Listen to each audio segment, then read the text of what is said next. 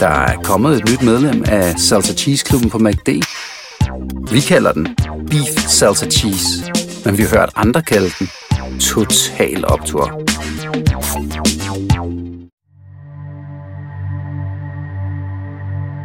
Svend Åge og Chris var på røven. Det havde de to gutter været mange gange før, og hver gang havde de løst manglen på penge ved at skaffe nogen. Sjældent på lovlig vis. Også denne gang var planen langt fra lovlig. Sammen røvede de en kold martsdag i 1997 en BG-bank i Farum, nord for København. Røveriet gik som planlagt. Ingen gjorde modstand, og rovet var på over 40.000 kroner. Det var først efter røveriet, at problemerne opstod mellem Svend Åge og Chris. For Svend Åge mistænkte Chris for at have taget noget af deres fælles heroin til sig selv. Efter Chris' mangeårige liv som hardcore stofmisbruger, var det ikke utænkeligt, at han var blevet grådig.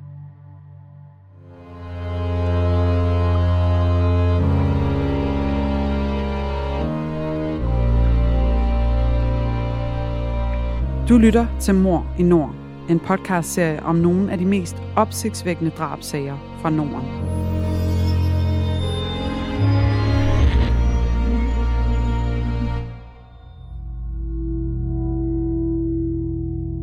Det du nu skal høre er en virkelig historie, researchet og fortalt af Janne Aagaard og læst op af Emilie Vestvold. Det her er en genfortælling af sagens fakta, som de har været gengivet i andre medier og fra domsudskrifter og andre skriftlige kilder. Nogle detaljer er udeladt, ligesom vi her afholder os fra at tage stilling. Det har retssystemet gjort. Men du skal være forberedt på, at det kan være voldsomt at lytte til. Ikke mindst, fordi det handler om rigtige menneskers liv og død.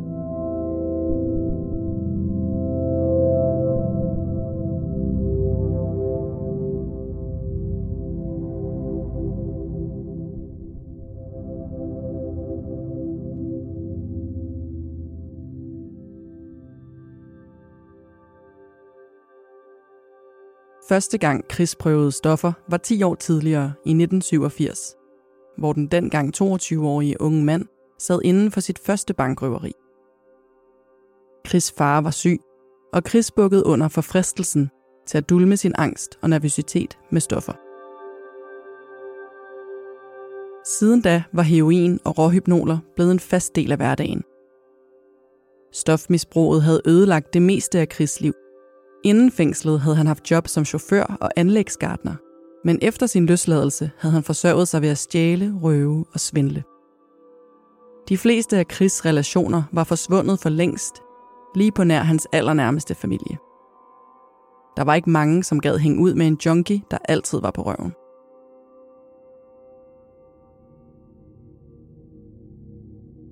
Men i 1996 var Chris blevet gode venner med Svend Åge, som havde givet Chris et værelse i sin lejlighed. Til gengæld hjalp Chris med at transportere stoffer og sørgede for at være dørmand for Svend Åge.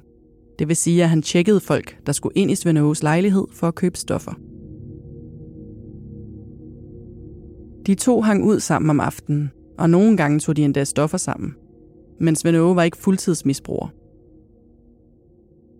En aften i begyndelsen af april 1997 var de to venner kommet op og skændes om det heroin, de havde indkøbt sammen for røveripengene. Heroinet havde de købt af rockerne, og det skulle sælges videre til andre misbrugere gennem to mellemmænd, Christina og Mikkel. Men Chris havde ikke kunnet nære sig. Mens Svend Åge lå og sov, havde han selv injiceret sig med et par gram heroin til Svend Åges store vrede. Da Svend Åge opdagede, at der manglede stoffer, greb han i vrede en kniv på sofabordet og gjorde udfald mod Chris, der forsvarede sig med den ene hånd og fik et snit på fingrene. Han greb sin egen lille lommekniv, foldede den ud, og de to tumlede om på gulvet. Chris ramte Svend Åge i maven, og han lavede en lyd. De to venner kiggede på hinanden. Svend Åge satte sig op på en stol og kiggede på den lille blodplet på trøjen. Den sad midt på maven og så ikke voldsom ud. De to talte om at ringe 112, men et kig rundt om i lejligheden fik den til at stoppe op. Det flød med stoffer, og der lå flere kanyler fremme. Ifølge Chris' egen forklaring til politiet langt senere, forlod han derefter lejligheden for at købe flere stoffer et andet sted i byen. Da han vendte retur, sad Svend Åge banket til ukendelighed og var død. Chris havde set en af deres bekendte forlade opgangen, og mon ikke det var denne mand, der havde slået Svend Åge ihjel. Han sad i lædersofaen ret op og ned. Der var blod over det hele i stuen, især på væggen bag ved Svend Åge. I stedet for at ringe til politiet, gik Chris i gang med at rydde op, for han skulle ikke blandes ind i noget. Så med sæbevand og en klud gik han i gang med at fjerne blodet, og ikke mindst sporene af ham selv. Inde i soveværelset skiftede han tøj og tog et par af Svend Åges bukser. Han havde jo ikke brug for det længere, resonerede Chris. Han tog også et askebæger, Svend Åges mobiltelefon og hans blodige tøj og proppede det i en sort plastikpose, inden han forlod lejligheden. Og så de omkring 100 gram heroin, som Mikkel og Christina skulle sælge. Chris kørte i sin udtjente Opel Kadett op til sin kammerat Lars i Hillerød. Det var slut med at bo hos Svend Åge, og han fortalte både sin forlovede Charlotte og sin bror om, hvad der var sket. Ellers fortsatte livet, som det plejede.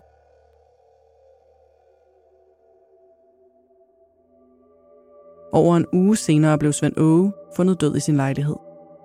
Det var en af hans gamle venner, der kom forbi lejligheden og undrede sig over, at ingen åbnede. Først blev en låsesmed tilkaldt, så politiet. De stod med et svært skadet og blåsort lig, der havde været i den varme lejlighed i over en uge og var gået i forrådnelse.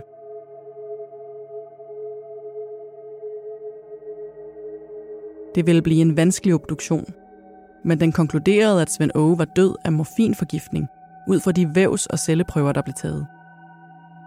Ligets tilstand gjorde det umuligt at se, om der var sår eller mærker på kroppen. Den retsmedicinske læge så det dybe knivstik i maveregionen som yderst alvorligt og angav i sin rapport, at hvis det var forblevet ubehandlet, ville det have medført døden. Haps, haps, haps, få dem lige straks. Hele påsken før, imens billetter til max 99. Haps, haps, haps, nu skal vi have orange billetter til max 99. Rejs med DSB orange i påsken fra 23. marts til 1. april. Rejs billigt, rejs orange. DSB, rejs med. haps, haps, haps. Det skulle vise sig at være et vanskeligt dødsfald at efterforske, for ingen i miljøet ønskede at tale med politiet. Og når Svend Åge officielt var død af morfinforgiftning, var det kun et mistænkeligt dødsfald og ikke drab. Så mange ressourcer blev der ikke brugt på det.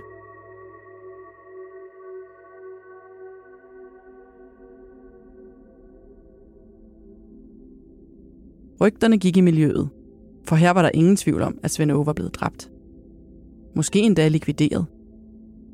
Når man som Svend Åge solgte stoffer fra sin lejlighed, tiltrak det uheldige typer, og man fik fjender, når man nægtede stofmisbrugere kredit. De to mellemmænd, Mikkel og Christina, fik det heroin fra Chris, der skulle sælges. Chris forklarede senere, at han ikke turde andet. Der var ingen tvivl for ham om, at de to narkosælgere mistænkte Chris for at have slået Svend Åge ihjel. Men så længe det kun var en mistanke, kunne livet fortsætte for Chris. Svend Åge var 38 år gammel, men så 10 år ældre ud på grund af livet med stofferne.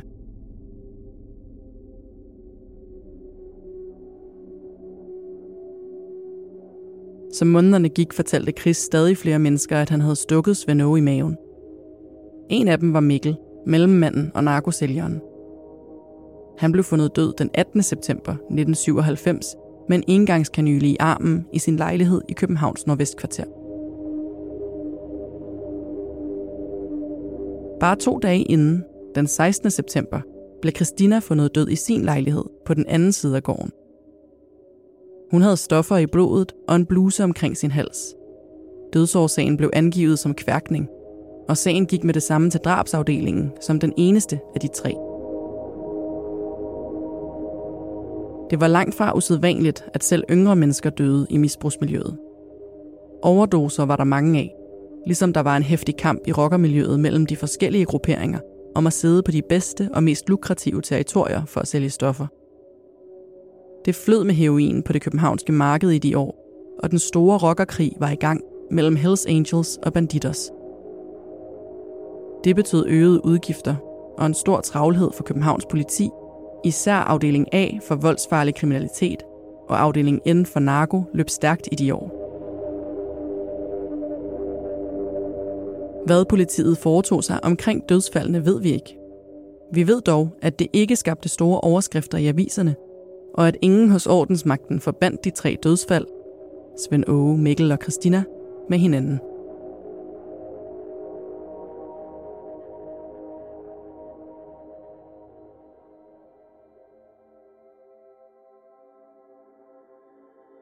Men den 28. februar 1998 ringede en stærkt påvirket Chris til politiet i Hillerød.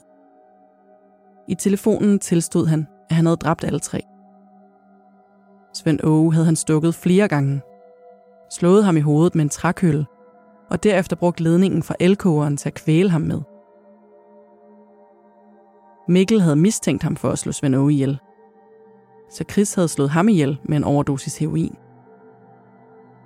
Christina havde været til stede i lejligheden, da Chris dræbte Mikkel, så kort tid efter havde Chris dræbt Christina ved at kværke hende.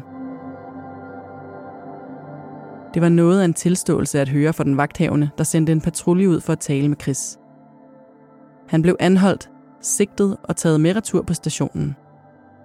Her tjekkede kriminalpolitiet hans oplysninger om de 3 dødsfald.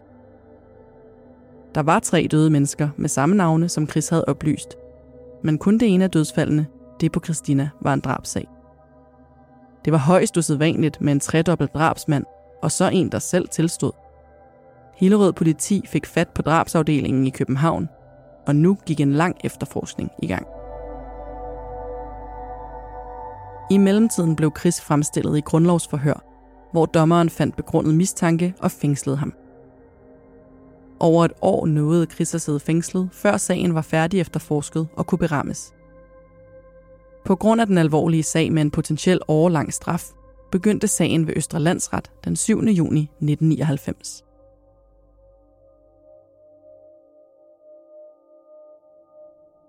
Men da retssagen begyndte, havde Chris for længst trukket sin tilståelse tilbage. Det år Chris havde siddet varetægtsfængslet, var han blevet afhørt utallige gange af politiet. Hver gang var han kommet med en ny forklaring, inklusiv at der havde været en 3. mand med til røveriet, og at andre måtte have været ude efter mellemmændene Mikkel og Christina. Måske var det rockerne, måske udlændinge, der havde følt sig truet og derfor slået dem ihjel. For hver afhøring kom en ny forklaring, og efterforskerne troede mindre og mindre på ham. Til at hjælpe sig i retten havde Chris sikret sig en af de bedste forsvarsadvokater på det tidspunkt i Danmark, Thorkild Højer. Han var kendt for at være en velforberedt advokat, der havde sikret mindst 1 rocker frifindelse i en højprofileret drabssag. Så Chris var i gode hænder.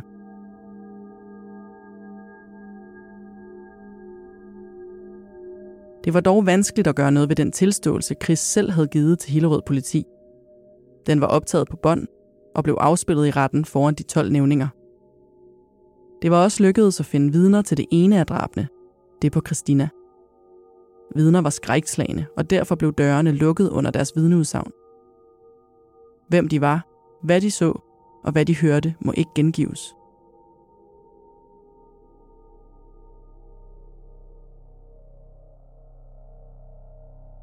Chris' nu ekskæreste Charlotte vidnede også. Hun kunne fortælle, at Chris havde tilstået over for hende, og efter en afhøring af politiet havde Chris ringet hende op og truet hende på livet. At true vidner straffes hårdt, for den danske straffelov anser det at forhindre rettens gang som en særdeles alvorlig forbrydelse. Selv forklarede den nu 33-årige Chris, at han havde været så påvirket ved sin første opringning, at han ikke kunne huske, hvad han havde forklaret. Men tilståelsen var opdigtet, påstod han. Den var givet i et forsøg på at komme i sikkerhed for rockerne, som han skyldte penge. I retten kom han også op med en 3. mand til røveriet i Farum og fortalte, at det måtte være ham, der havde slået Svend Åge ihjel. Hans ekskæreste modsagde den forklaring og fortalte, at Chris bare løj og løj og løj. Da de to mødtes og blev forelskede 5 år tidligere, havde Chris været stoffri, og de var blevet forlovet. Men så var han faldet i igen og begyndte at misbruge. Derefter begyndte han at lyve, og hver eneste dag kom der løgne på løgne. Nogle gange sagde han ting, som Charlotte opfattede som pralerier, andre som bortforklaringer for hans stadig mere mærkelige opførsel. Da Chris blev anholdt og sigtet for drabene, havde hun afsluttet forholdet. Også andre vidner fortalte om Chris, der ændrede forklaring, som vinden blæste.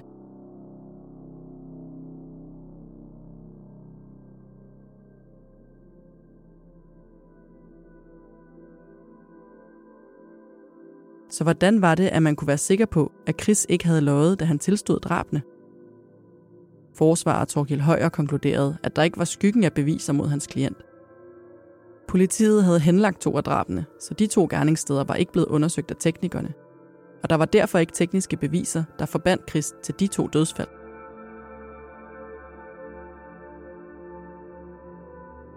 Men på trods af de manglende tekniske beviser, mente nævningerne, at vidneudsagnene var stærke nok. Især de udsagn med forskellige kriminelle elementer, som blev fortalt under lukkede døre, overbeviste dem om, at Chris Riise Bundgaard uden tvivl havde dræbt 3 mennesker. Der var intet i Retslægerådets rapport om Chris' sindstilstand, der kunne føre til straffrihed, for psykiaterne bedømte ham til at være ikke sindssyg i gerningsøjeblikket og uden nogen psykiske sygdomme generelt. Bare 15 minutter tog det de 12 mennesker at votere i Østre Landsretslokale. Skyldig, lød dommen. Og strafudmålingen fulgte en uge efter. Chris fik fængsel på livstid, hvilket i Danmark kan betyde ganske få eller utroligt mange år. De fleste livstidsdømte sidder mellem 14 og 16 år i fængsel, men for at få en prøveløsladelse kræver det en benådning.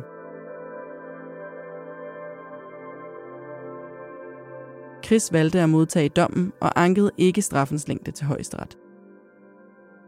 Efter nogle års afsoning skiftede han navn til Grant Nielsen. I 2015 ansøgte han om prøveløsladelse, men fik afslag af Kriminalforsorgen. Så vidt vi ved, sidder han stadig i fængsel på 24. år.